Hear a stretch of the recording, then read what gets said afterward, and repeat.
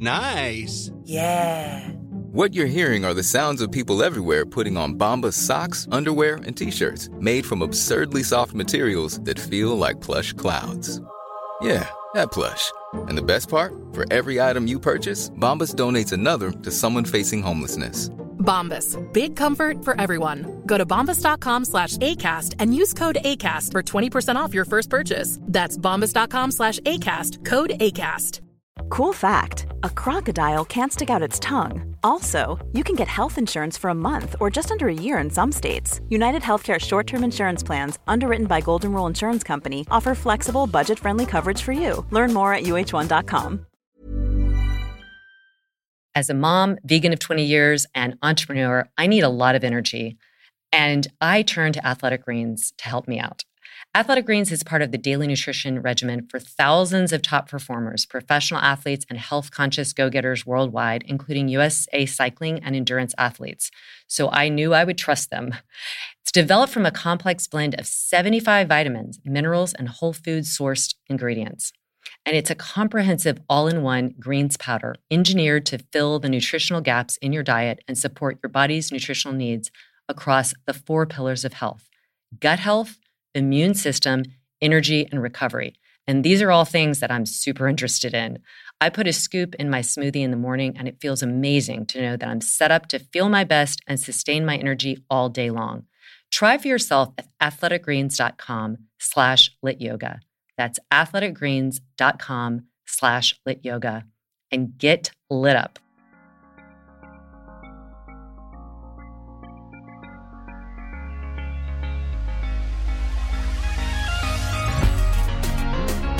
Welcome to Friday with Friends. Today I have Libby Hensley. Libby is a physical therapist as well, and she also specializes in hypermobility and focusing on the intersection of yoga and hypermobility from her own experience and her deep dive into the hypermobility spectrum disorders. We speak about this and much more today.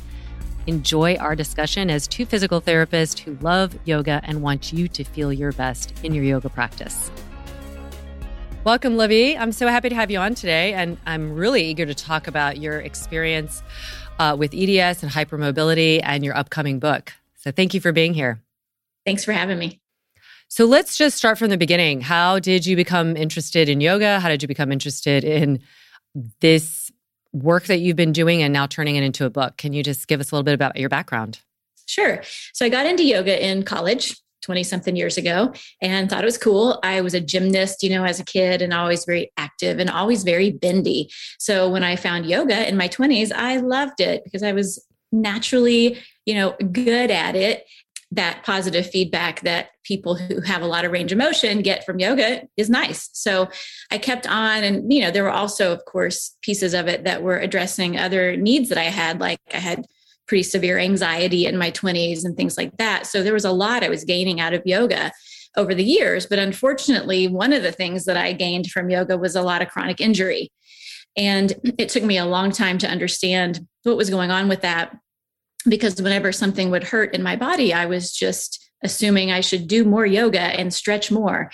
And so that was kind of my approach for many years. Now, later on, I became a yoga teacher in 2004 and started teaching right away and been teaching ever since. And it wasn't until I found a different way of practicing asana that I learned in the Vinyasa lineage, which really changed things for me, because I had come out of more of a power yoga, Ashtanga type approach, which I loved. And when I found a more slow paced, really intentional movement, motor control focus of the asana, it changed everything. And I started coming out of my zone of injury. And now, many years later, yoga asana practice feels good and it doesn't hurt anymore. And so, over that time, I also became a physical therapist in 2011. So that's 10 years ago. Been practicing as a PT for 10 years. And at this point, I have a private practice in which I mostly treat injured yogis and yoga teachers. And so over these last, handful of years, what I've seen is a pattern of my patients have all the same stuff that I had, and not only structural issues that were similar, such as the most common complaints of the bindi yogi, which is rotator cuff tendonitis kinds of issues, sacroiliac joint pain, high hamstring tendinopathy, chronic tendinopathy. Those would be the three big ones. And they also, though, had a bunch of other things that were consistent with hypermobility spectrum disorders, including hypermobile Ehlers-Danlos syndrome. And those would be things like chronic anxiety, depression, digestive disorders, a tendency towards autoimmunity, a heightened kind of sympathetic nervous system activation, incredible muscle tension, all these different pieces that fill out a bigger picture of what's going on for hypermobility. Wow. So I just want to first start with, you said increased tension, which is very interesting because one would think with hypermobility, they need more tension. But I think what you're referring to is this resting sympathetic nervous system type of anxious tension of like gripping or holding versus stabilizing. Is that true? Exactly. It's so counterintuitive.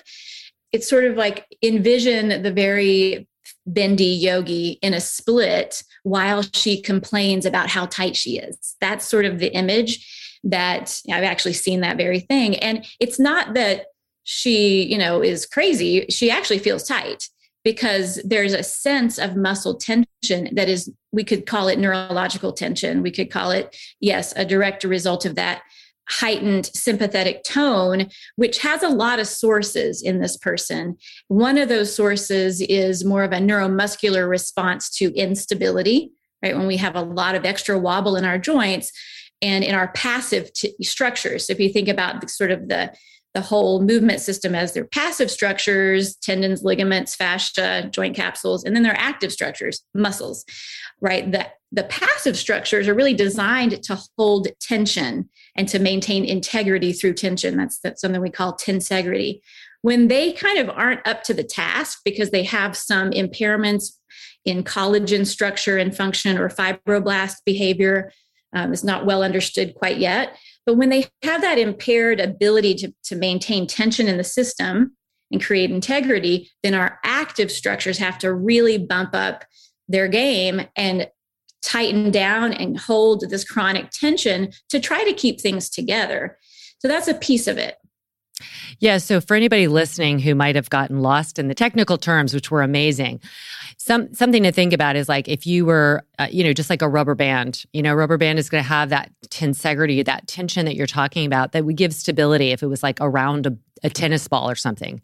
So that's kind of like your labrum around the ball and socket joint of the hip and shoulder. But if that gets stretched out, it's not like your ball and socket joint is like subluxing or moving around, but there's a sense of instability there because you don't have those passive restraints that Libby was referring to, like the capsule and like the ligaments and the surrounding fascia of the joint to stabilize so that ball can move really well and then project that movement out into the shaft of the femur, the leg, the thigh bone. And so instead, when there's that sense of inner instability because those passive restraints aren't working, you are in a heightened state of like, whoa, I'm sure. And like you said, there's differences that have been acknowledged in the collagen makeup for people with hypermobility. But I think your nervous system is responding to that, like a little bit of nervousness of instability. So whatever is able to is gripping to hold on.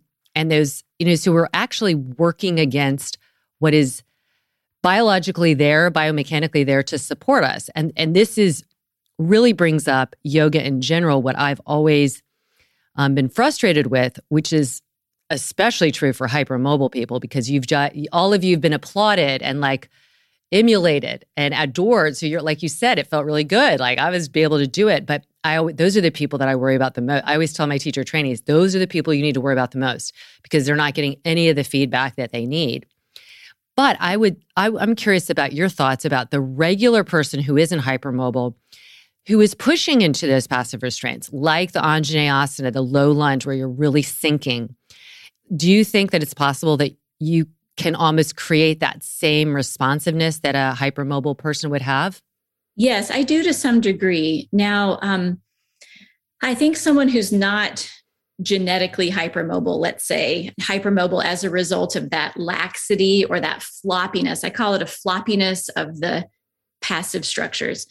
If they're pushing to the point where their system doesn't feel safe in those ranges, or they're stimulating more of a response in the nervous system that says, I need to protect, I need to guard, we're about to fall off the cliff here, then yes, I think they'll see that neurological tension as a response to their overzealous pursuit of mobility and stretching, just the same way that a hypermobile nervous system would respond like that. But one of the things we know about hypermobile nervous systems is that they're very responsive. They're a little extra sensitive and sort of poised to sense threat more quickly. And that's part of that kind of nervousness that you described. I really liked how you described that as an inner nervousness or an inner sense of instability. And I really want to spend a minute on that because I'm a really big proponent of more of an anti-fragile mindset. I don't really like language that is fear-based, and I don't want to promote this idea that just because you have hypermobility, your sacrum's going to fall out. We kind of use these words to describe that sense of instability that are pretty extreme, like my sacrum's out. That's just one that it's one of my favorites. The sacrum doesn't come out. And if your sacrum's out, you're not walking on it. It's an incredibly... You've had a ski injury or something. That's right. Yeah. It's bearing the weight of your axial skeleton. Like it's solid, but it also can be irritated when there's that extra little wobble or extra shear strain and an extra sense of tension in response to that. So I like that. So the other question I was going to ask for everybody who's less familiar, can you give us the kind of the hallmark signs or definition of hypermobility, and how early is this detected in people? Like growing up, are these the people that were floppy little, didn't have, from a PT standpoint, had low tone and were really doing the W sit and all these type of moves? Is it detected early, or what are some other ways it's detected? Yeah, so it can be detected early. Now, naturally, younger people are going to be more rubber bandish. They're going to be a little bit more bendy and flexible, and that will change over time. But typically, if I'm doing an assessment with an adult, and especially if they're older, 50s, 60s, 70s, they won't have the same mobility now that they did in their 20s. And so the questioning is about when you were younger, could you do all these party tricks? Were you the kid who was hanging out in a split, hanging out in the W sit easily? So yes, that's an element of it. For example, I have a 4-year-old daughter who had hypotonia, at least that's kind of what they called it when she was an infant. She's not behind in motor development, but she's floppy, and I think that's what's going on. I have a diagnosis of hypermobile Ehlers-Danlos syndrome. I mean, I can totally see it in her, and we'll be fine, but that's what it looks like. So, but when you're observing, say, your yoga students in a class, it's really hard to know what you're seeing. And especially for yogis, we're so used to seeing hypermobility that it looks normal to us. Okay, so when you look out at your class and you see that person who probably is exhibiting normal human movement, normal human range of motion, you're thinking, wow, that person's so tight, because everyone else is, maybe exhibiting some excessive mobility and they just look so normal to you. But the thing I want to also say is hypermobility is really just a descriptor. And a lot of things can lead one to have more than normal range of motion in their joints. That's what hypermobility means. There are normal ranges of motion for each joint. And when someone has more than that, they're hypermobile there. They might be hypermobile in one joint or a few or more globally. That's just a descriptor because we know that the shape of our bones, the way they hook together, that can lead to some excessive range of motion. Maybe it's those passive structures and the collagen makeup of those. That's more of a genetic root there or source. But hypermobility doesn't have to be a problem. That's the thing. Mm-hmm. So be careful about alarming all your yoga students about, you're hypermobile, when you see them move a lot, because it might not be a problem. But when it becomes a problem, we call it a hypermobility syndrome or, a hypermobility disorder. And then we can label those things. There are a couple diagnoses that we can talk about there, but that's when it's symptomatic. So these people generally are going to have joint dislocations or subluxations or joint pain, myofascial pain. Those are the most common structural issues. But again, like I mentioned before, they're also likely to manifest things like digestive disorders, mental health challenges, immune system challenges like mast cell activation problems and things along those lines. And that's where we get into this bigger syndrome. Wow. From an evolutionary standpoint, I'm wondering there's obviously so many cellular mutations and variations that do happen, but I'm curious how these hypermobility syndrome like EDS and others originated. There's now like a physiological base that goes outside of the musculoskeletal system, like you said, into the nervous and digestive systems. Can you talk a little bit about how you got that diagnosis? What are do they just give you a questionnaire, or is there some kind of GI thing? Like, how do they actually give you the diagnosis of hypermobility syndrome or more specifically EDS? And I'm not familiar with any of the other ones, but that one I'm familiar with. Yeah, so we can talk about those in particular. There are other connective tissue disorders that have hypermobility as a feature. For example, Marfan syndrome would be one of those. And then there are some others, and those are less common. And then when we get into the Ehlers-Danlos syndromes, there are 13 or 14 identified subtypes of that. And most of those are very rare. But there's one that is not rare at all, and that is the hypermobile type. And that has a clinical diagnosis at this point. So there's like a list of diagnostic criteria that one has to meet in order to get that diagnosis. And it's more than just being hypermobile in a few joints. It's a whole, you got to check off a number of those boxes. And at this point, the hypermobile type of EDS, they haven't identified a molecular marker for it. So there isn't a blood test you can take to confirm, yes, you have hypermobile EDS. All the other subtypes of Ehlers-Danlos syndromes have that molecular marker identified, so you can confirm it via a blood test. The hypermobile type, even though it's the most common, I would say is kind of the least well understood from that perspective. There are a couple big research projects underway right now to identify a genetic marker. And so I'm really hopeful that really soon there'll be at least some candidate genes published, and hopefully have some better diagnostics around that, because it can be really hard for people to get a diagnosis. And so what are some of those check boxes that if somebody was curious and they're like, well, I have obviously everybody go, to a professional and check it out, but what are some of the check boxes? Yeah. So a geneticist would be the person to see if people were curious about that. But some of the check marks are the Beighton scale. So the Beighton scale is the most commonly used quick assessment of global hypermobility. It has its limitations for sure, but it's a 9-point scale that looks at 5 movements in the body: elbow extension, knee extension, your pinky finger extension, your thumb kind of touching your forearm stuff, and then the forward fold, and how far you can put your hands on the floor. So that would be the quick assessment. So you have to score a 4 or better on that. And for a lot of bendy people, I think I scored an 8 or a 9 out of 9, even still in my 40s. So, but I've also worked with people who have clearly global hypermobility who score really low on that. So it definitely has its limitations. But in addition to that, there'll be things like dental history. So a lot of people have dental crowding and a high palate. Like when I was a kid, I had 8 teeth pulled because I had no room in my mouth for all these teeth. So that's very common. Hernia, abdominal hernia or umbilical hernia is one of them. Pelvic organ prolapse is another. Pisogenic papules on the heel, which is something I'd never heard of until a couple of years ago. It's basically the herniation of the fat pads on your heel, on your calcaneus, when you stand on the foot. The fat pad herniates through the superficial fascia and creates these little bumps on the side. So that's like really floppy if that's dripping down through the fascia. Oh my goodness. Yes. So mitral valve prolapse is another thing. It's not as common, but it's on the list. It's like a part A and part B of the diagnostic criteria, and you have to check a certain number of boxes in each of those. And then the other one would be dislocations, especially non-traumatic, right? Your shoulder just pops out. Not normal.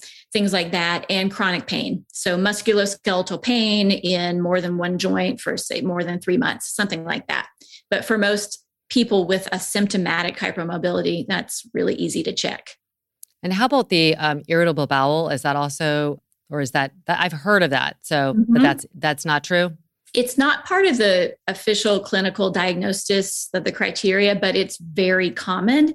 Same with mast cell activation disorders, that itchiness, people breaking out in hives, having histamine intolerance and histamine issues. That's really common. Again, you don't see it on the diagnostic criteria list for hypermobile EDS.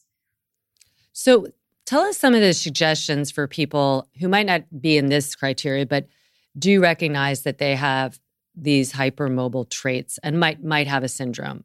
What are some suggestions, especially if they love movement, love yoga, love running? What are things that they can do to improve? And I'm sure you address this in your book, but you can give us a little highlight. Yeah, definitely. And one thing I'll say is when someone has a hypermobility syndrome, they have symptoms associated with this, but they don't meet the criteria for EDS, they will be given a diagnosis called hypermobility spectrum disorder. And unfortunately, a lot of people think that's a lesser diagnosis. And I just want to say it's not. People with HSD or hypermobility spectrum disorder can have symptoms that are just as severe, if not more so, than someone who has EDS. They're just different diagnoses. So I want to address that. And a lot of medical practitioners, unfortunately, don't understand these conditions really at all. And so it can be really tough for people seeking some help around this stuff. But as far as people wanting to move, movement, I would say, is the most important thing for someone with hypermobility. The details are what really matter. And unfortunately, again, I've talked with a lot of people who say, I got a diagnosis. My doctor says I can't do yoga anymore because stretching's bad for me. Well, that's just not true. There's just so much more to that story. So there are a lot of ways to stretch, right? We can do dynamic or static. We can do active or passive. We could do resisted stretching, right? There's so many ways to move the body.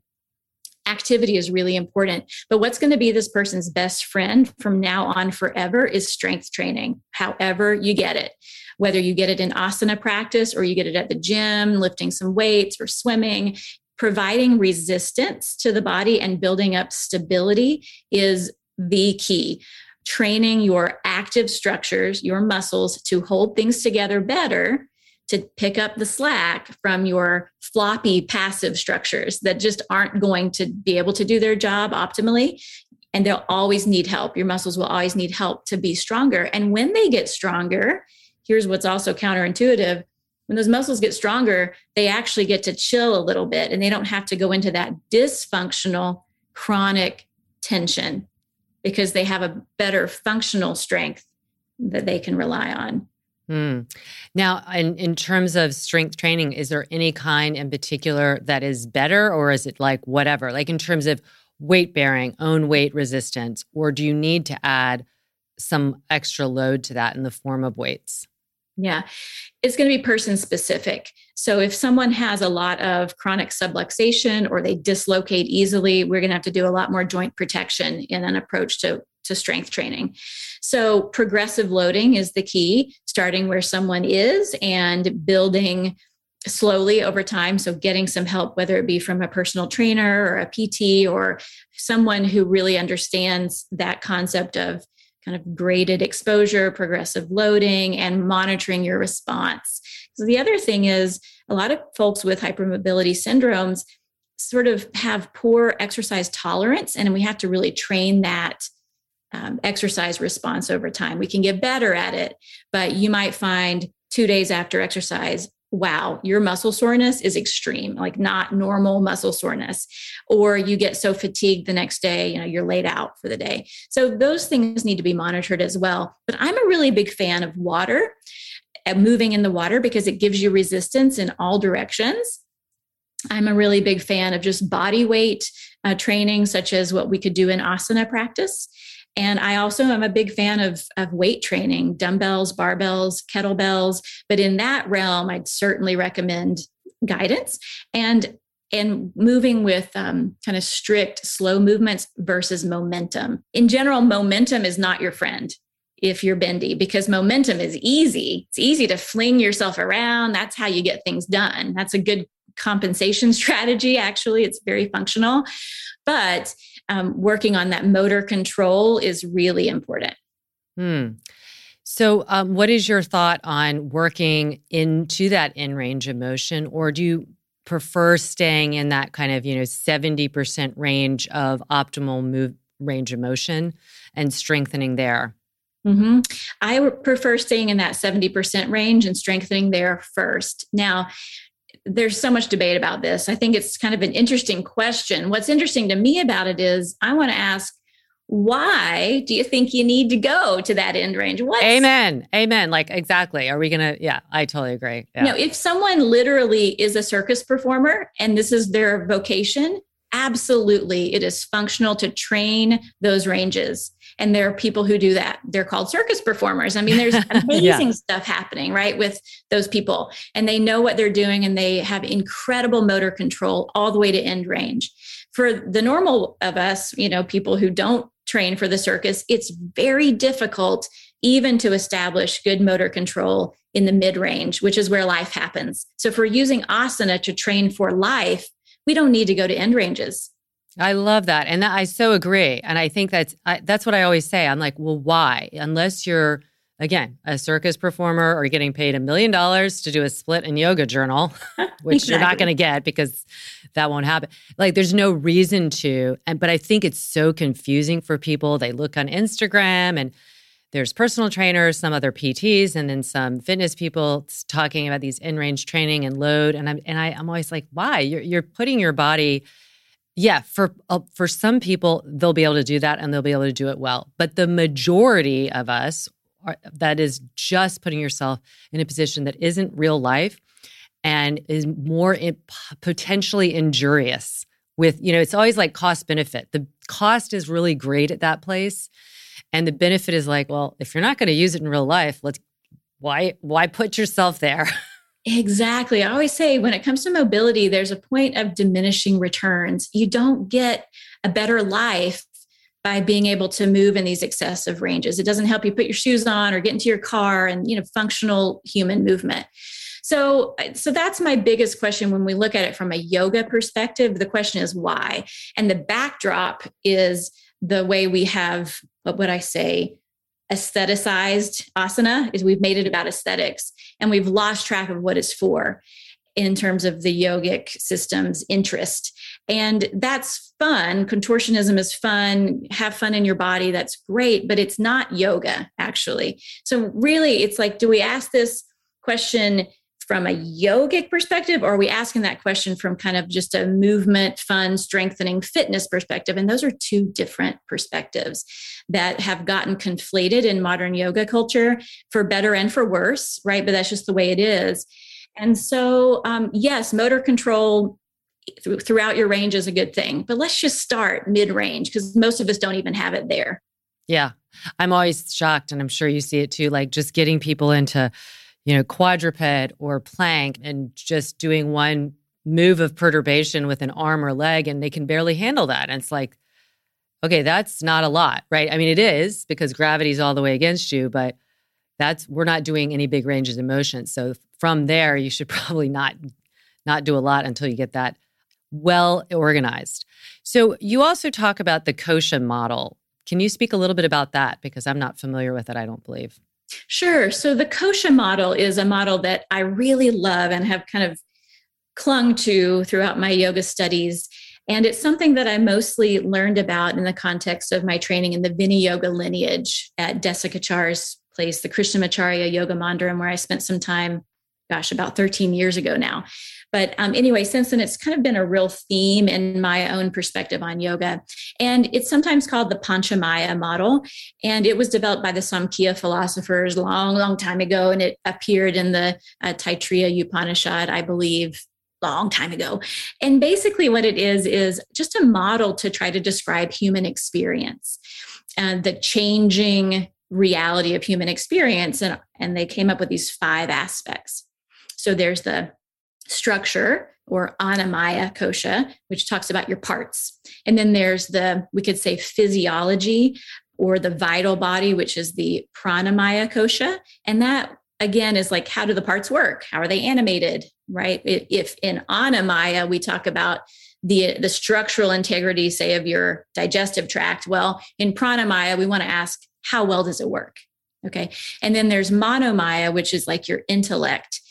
And that's sort of about how you take in sensory information, how you make sense of it, how you memorize and learn, a lot about learning and memory. And that's Manomaya. So, and then I'll go through the other 2. The 4th one would be Vijnanamaya, which is, we could think of as like special intelligence. It sometimes gets discussed as personality. So habits of thought and behavior and belief systems, sort of that realm. And then the most subtle would be Anandamaya, which we could think of as the emotional realm, or the heart, kind of heart-mind part that is very relational, that has to do with your highest self and your emotional kind of experience. It's associated with bliss, and it's associated with connection. And it's sort of like that jumping off point towards the spirit realm, or something like that. You know, if you think about the cosmology of all this. So ideally, the 5 aspects are considered to be things that are characterized by change. So when you think about that yogic dualism of Purusha and Prakriti, Prakriti being the stuff that changes, these 5 aspects are all considered to be made of Prakriti. Okay, they're changing all the time. And with our yoga practice, we have an opportunity to influence their direction of change. We can influence the structure by a wise practice of asana. We can influence our physiology, mostly through influencing our nervous system through a wise practice of asana and pranayama and things like that. We can influence the function of our intellect through chanting, mantra, focus, concentration, those types of practices, limiting sensory input, right? Into helping ourselves integrate that. We can influence our personality by self-reflective practices and meditation and witnessing our reactionary parts. We can influence the direction of change in our heart mind by, choosing who we hang out with and things like that, and following joy and all those things that are more heart related. And the idea is that we have that opportunity through yoga practice. And if you think about the koshas as a lens to look at yoga practice through, it's like, wow, this is so much more interesting than my splits or my handstand. This is actually about my life, so that's always been a good reminder for me to bring me back to, okay, what's this about? Like that question of why, right? Why are we practicing? Ideally, it's so that in all of these areas of life, we feel better. We, behave better according to our values, right? Less reaction, more integrity, right? We feel like we belong. We feel connected. We feel integrated in our body. We feel calm and regulated in our nervous system. We have focus, things like that. That's the potential of yoga practice. I love that. Yeah. Yeah. To catch that Purusha, the Purusha we could think of as like that which never changes. And the idea is that it is living through these changing aspects, basically. Well, I am familiar with koshas. I was actually thinking this is like a Dr. Kosha like method. And then all of a sudden you started talking koshas. I was like, oh yeah, okay, yoga koshas. Okay, got it. But I loved that was one of the most succinct and beautiful descriptions of it. And I've studied it a lot. So thank you very much. Finally, let's talk about your big endeavor here. You wrote a book. I don't know if you can reveal what it's called, but definitely tell us what it's about, what it entails, how we can find out more and pre-order it and all those kind of great things. Sure. So yeah, I'm in the middle of a book writing process, just completing my first draft. So the working title of the book, I'll tell you, is called Yoga for Bendy People. I love it. That might change, who knows?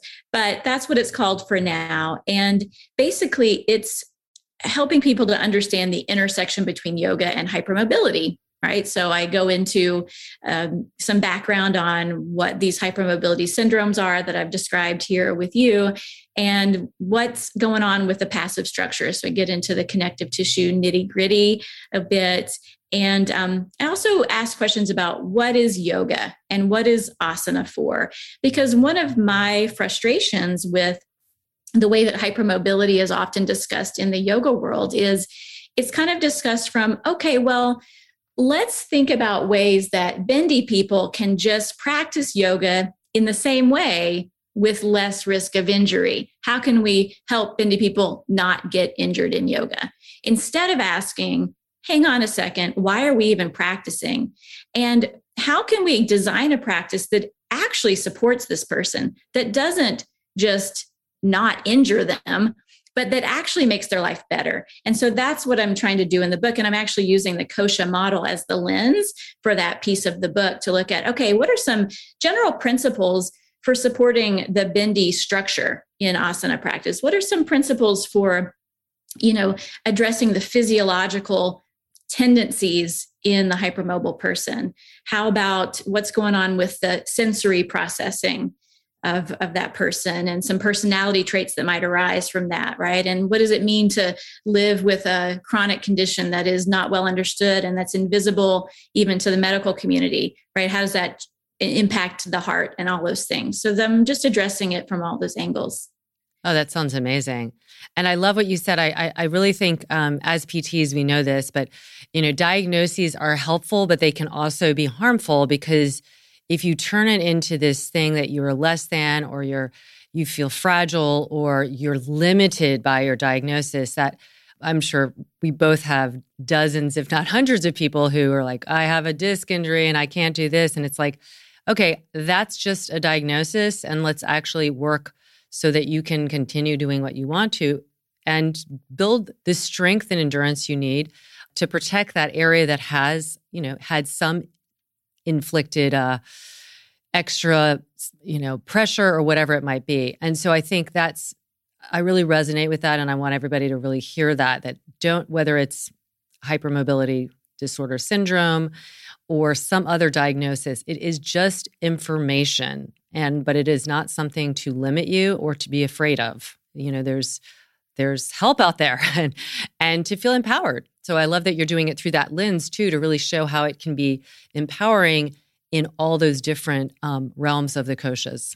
Yes, that's huge. I have a chapter that's all about diagnosis. Why or why not? Why would you want one? Why would you not? And I tell a story about my journey towards diagnosis and how it set me free, like hugely. And that it's all person specific, but this isn't a diagnosis that has limited me. It's been so the opposite. I understand now how to manage my life so that I can thrive.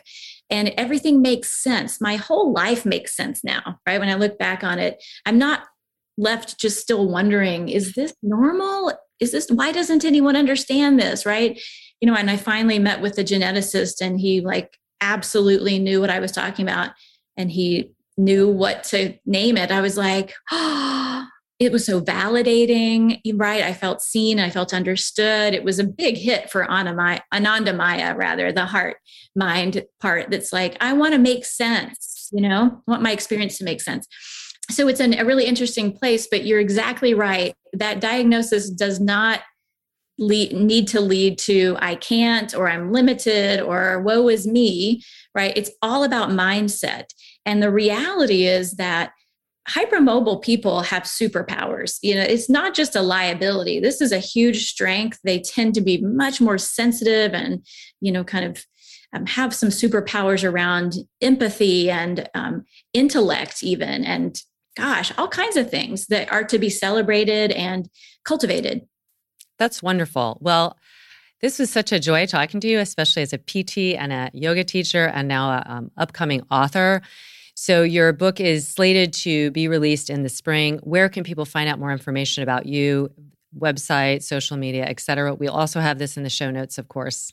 Okay, great. So the best way to keep up with me and to keep up with book updates is through my Instagram site, which is Libby Hinesley PT. So you can follow me on Instagram. I also have a website that is libbyhinesley.com. It's pretty easy to find. And then I have another website with some of my trainings called anatomybites.com. And that's just, I do a lot of anatomy education for yoga teachers through that. There's a whole membership program and some fun stuff happening there. Amazing. Sisters from another mister. Here we go.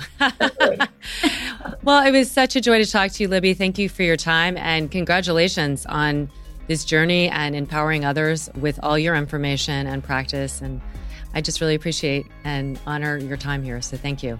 Thank you so much for having me. And for everybody listening, as always, I'm pulling for you.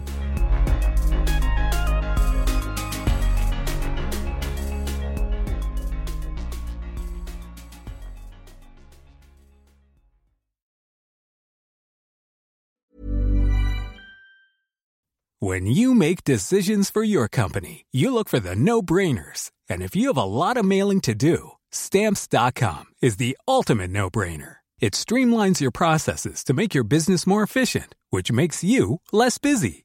Mail checks, invoices, legal documents, and everything you need to keep your business running with Stamps.com. Seamlessly connect with every major marketplace and shopping cart. Schedule package pickups and see your cheapest and fastest shipping options from different carriers, with rates up to 89% off USPS and UPS rates. And with the Stamps.com mobile app, you can take care of mailing and shipping wherever you are. Make the same no-brainer decision as over 1 million other businesses with Stamps.com. Sign up with code PROGRAM for a 4-week trial, plus free postage and a free digital scale. No long-term commitments or contracts. That's Stamps.com. Code PROGRAM.